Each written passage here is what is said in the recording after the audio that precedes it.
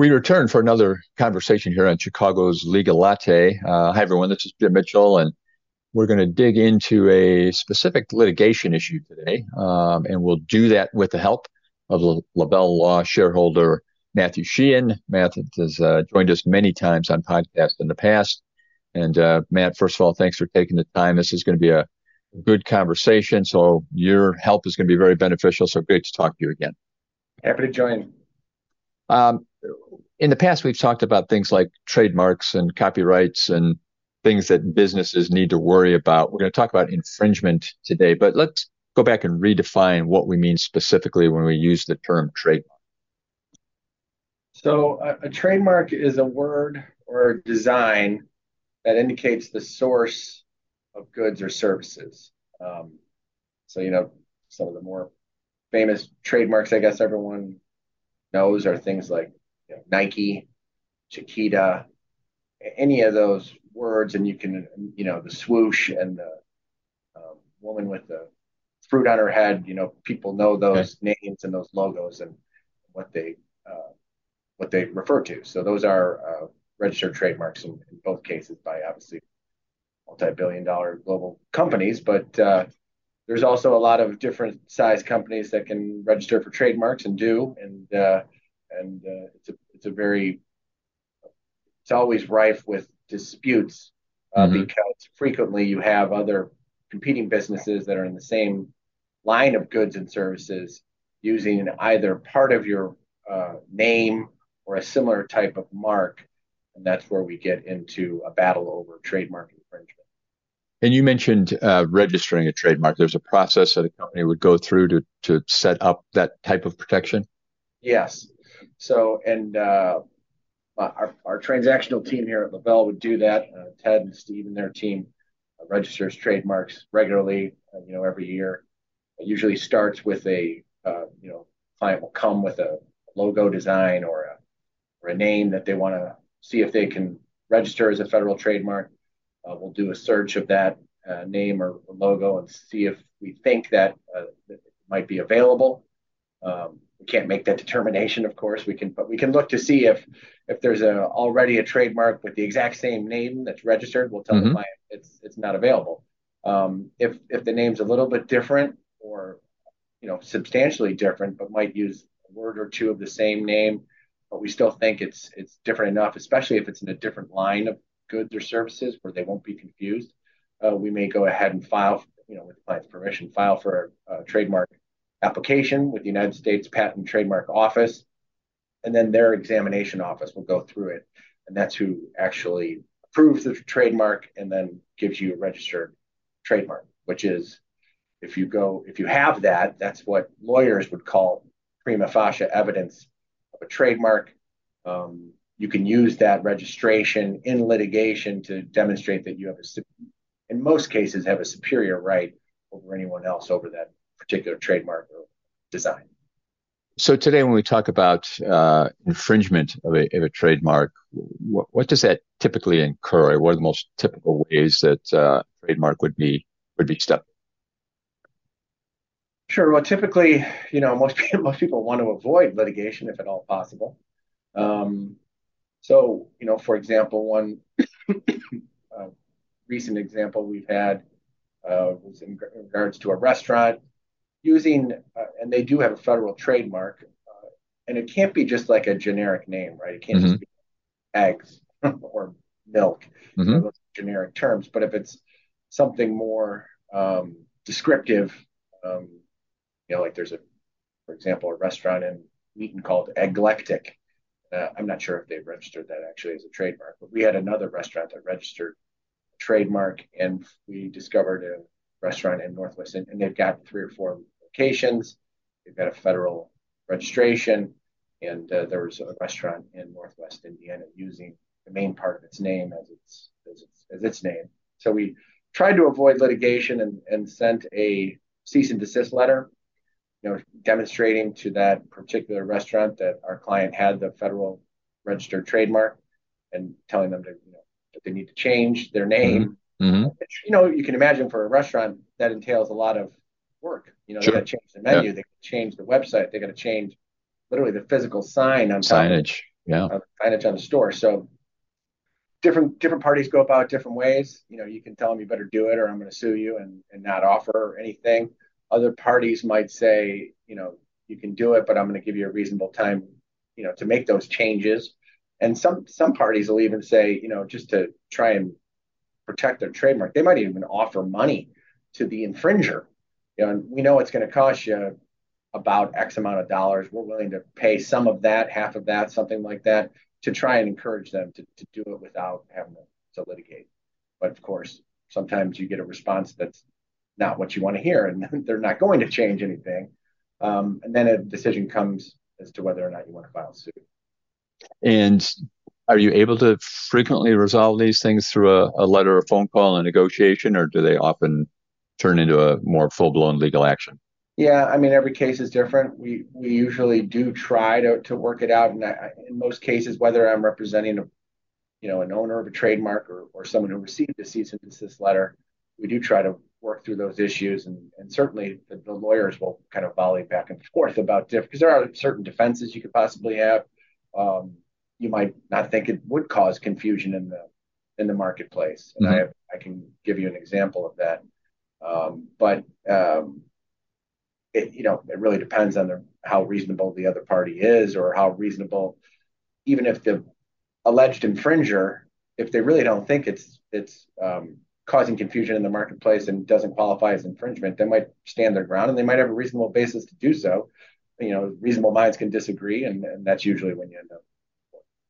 And in terms of examples, you mentioned just a small restaurant or a small chain. If there's one here in the Chicago area and there's another one out in Montana, you go, hey, we're never going to cross paths. Is that kind of thing where perhaps you might stand down, or is it, hey, this is our Yeah, mark, we got to protect it? yeah, it depends on that. It might not be worthwhile. The other example I gave you where it's we've got 3 restaurants in Illinois and this is in Northwest Indiana. Mm-hmm. That's stuff where you could get some confusion there, especially if the trademark owner feels like their business and service is a higher quality and they don't want the confusion to be demonstrating something they think is not quite as good as their service. But yeah, if you have someone a similar named restaurant up in the corner of Washington and you own the same type of restaurant in Florida, you might not think it's worth it, and it very well may not be, especially if Yeah. you have a single location. There's actually a pretty famous example of Burger King in Mattoon, Illinois. There was a restaurant called Burger King in Mattoon, Illinois, and it predated the national chain obtaining their registered trademark. And when Burger King asked them to stop, they said, "No, we were here before you, even though we don't have a trademark." They actually Yeah. had, and they litigated this, and the Mattoon restaurant actually won, and because they had what we call common law rights. They had been there first. They had been using that name conspicuously for everyone to see for a number of years before the national chain registered its trademark. So actually, the court found that the original Mattoon Burger King can stand, and the Burger King franchise can't put anything in there within about, I think it's a 20-mile radius or something like Oh, that. wow. So that has happened in the past. So good for those business owners that protected their rights, and Burger King is the national chain is certainly respected that. We're talking with Matthew Sheahin today, shareholder at Lavelle Law, talking about trademark infringement. Time always flies by in these conversations. But Matt, let's get into the specifics a little bit here. What you mentioned, I think the U.S. Patent Office, is that what the law or code is that covers trademarks? Does it come out of there? The trademark office will make the examination, and they've got a lot of rules and regulations. But if you're going to suit, you're generally going to end up in federal court under what's called the Lanham Act, that covers the federal statute. So the federal courts have jurisdiction, of course, to enforce federal statutes, and that's where most of the trademark infringement claims lie. So typically, and a lot of times you have also diversity jurisdiction, because you might have an Illinois plaintiff against a Florida defendant. So you've got that as well. But with the Lanham Act, you're going to have federal jurisdiction regardless. And you can bring a lot of different claims. Typically, just looking at some of the things we brought, there might be just straight trademark infringement under under the act. There can be other claims for unfair competition, trademark dilution, which means by using the mark, you're kind of diluting my federal registered trademark, weakening its effectiveness in the marketplace. Certainly, a lot of trademarks might have a copyright as well. Depends on what you're selling. But those are the typical type of claims that you see. And then there might be some supplemental state claims that people can bring in federal court as well. And one of the examples we have, and I can show you this because it's public record and court filing in federal court in the Northern District of Illinois. We represented this comic book maker that made these kind of cool books of classic stories, but under a comic book kind of format. Okay.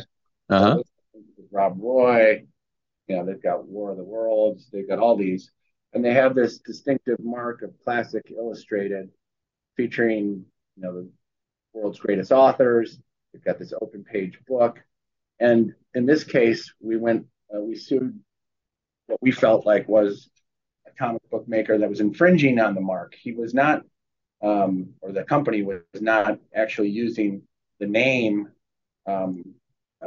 Classics Illustrated. He had changed it to Jack Lake Classics, but he was using, the same type of type here, type, and he also had this tagline and the open book.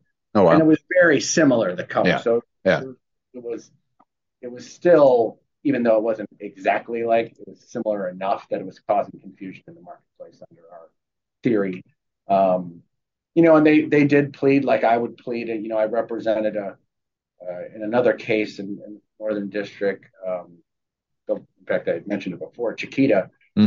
Our client had a couple of supermarkets called Chiquita Food Market, and they, we had various defenses in that case. We settled the case with Chiquita, and I can't get into the confidential terms, but in that case, for our client, we didn't feel we were infringing because it wasn't, everyone knows it's not a global produce company. It's a local Hispanic grocery store, and Chiquita is a Spanish word for little girl. I mean, there's so many products if you look around the world that have the word Chiquita in it, and so we were arguing that it wasn't causing any confusion in the marketplace. They were distinguishable marks that they don't own the exclusive rights to the term Chiquita. There was no direct competition. There was no damages to them. All those type of things. Ultimately, we resolved. Out of all the cases that are filed in the United States, whether it's for trademark or anything else, the great majority don't go all the way to trial. It's an expensive, time-consuming, stressful process, and most people, unless they have the wherewithal monetarily and the strength of their case, they might not want to go all that way. So there's a lot of cases that do resolve by way of settlement, and that's the idea with the cease and desist. It's to try to do it before you get in litigation. But even once you're in litigation, many times the parties are able to broker a deal that everyone finds, tolerable enough to resolve the case. So, and a couple minutes left here, but I really want to follow up here. You mentioned the process. Do you simply need to show that there are similarities, that visually you can look at it and say, yep, those look like one has taken from the other? Or do you need to prove in some way that there's been some damage or harm by happening? You generally need to do both. And, I could, in the Chiquita case, you can see their point that it's still in the food industry. And those are just fact issues that we never got to that would be tried. And, the jury or the judge would make those determinations. In that particular case, the parties were able to work something out. And recent headlines, in fact, recent as in, an hour or so before we started talking here, we got an update on a case with Nike, which is probably one of the top 5 global brands. And it looks like they just won some relief in a case that they were involved with. Yeah, and this is really at the trademark office level. So it's not involving, I understand it's not involving like disputed litigation with someone else claiming the rights to it over Nike. But they had Nike had tried to register a trademark called capital S, capital N, capital K, capital R, capital S. So kind of a quick shortened term for sneakers. Mm-hmm. They've been selling, online under that name since about 2015, and it's Nike, so they've made millions of sales. But the first go around, the USPTO found that term was too generic. It's just a shortened version of the word sneaker, which everyone knows is just a different name for basically a gym shoe. But ultimately, Nike was able to convince the Trademark Trial and Appeal Board that that particular use, the way that they display it, the capital letters in that order, was enough to not be generic, and that they did grant the trademark to Nike. So now Nike has that ability to use that term in its online sales and whatever marketing it's going to use it for. So they'll have that exclusive use, and I'm sure if anyone tries to go online and sell shoes under that name without their permission or license, they will most likely get sued by Nike. It's an interesting position to be in. So two That things. literally, and that decision, Jim, you're right. I think it came down literally yesterday. Okay. Yeah. And that's, those are the ones that are interesting to look at and try and see how they're going to evolve now. And um, before we let you go, two things. One, I want you to tell us how people get a hold of you if they have a concern, if there's something that they feel is worthy for you to take a look at. And as you do that, is it also imperative? We didn't really mention that if a company is starting out or launching a new product, the importance of getting this done right away, right up front. So first of all, tell us where we can reach you, and then give me a quick view on what businesses should be. Sure, you can reach me at msheahin@lavellelaw.com. You can go on our website. There's our contact information is all there, lavellelaw.com. You can find any of the attorneys here, frankly. Or my direct dial is 312-332-2855. Our general number is 847-705-7555. And for any business that thinks it has a trademark worth registering, it's certainly worthwhile to have a discussion with one of our transactional attorneys to look into it. It's not very costly to at least allow us to do a search and even in that initial discussion, we're going to be able to tell you whether or not we think it might be, even have the ability to be trademarked. Right. After a discussion, you might realize it's not worthy of a trademark. But if we do think it is, then we'll do the search and tell you if there's, if it's worthwhile to go through the process. Of course, we're not the USPTO, as Nike found out. Yeah. We have to go through that process and ultimately live with their decision or appeal it and overturn it like Nike did. But it's probably in a 10-minute conversation, we can probably let you know if it's something that's worth pursuing. Matt, thanks very much for the time today. Always great to talk to you, and hopefully we'll get a chance to follow up at some point, but always appreciate the insights. So have a great day. All right. Thank you. Thanks, Matt.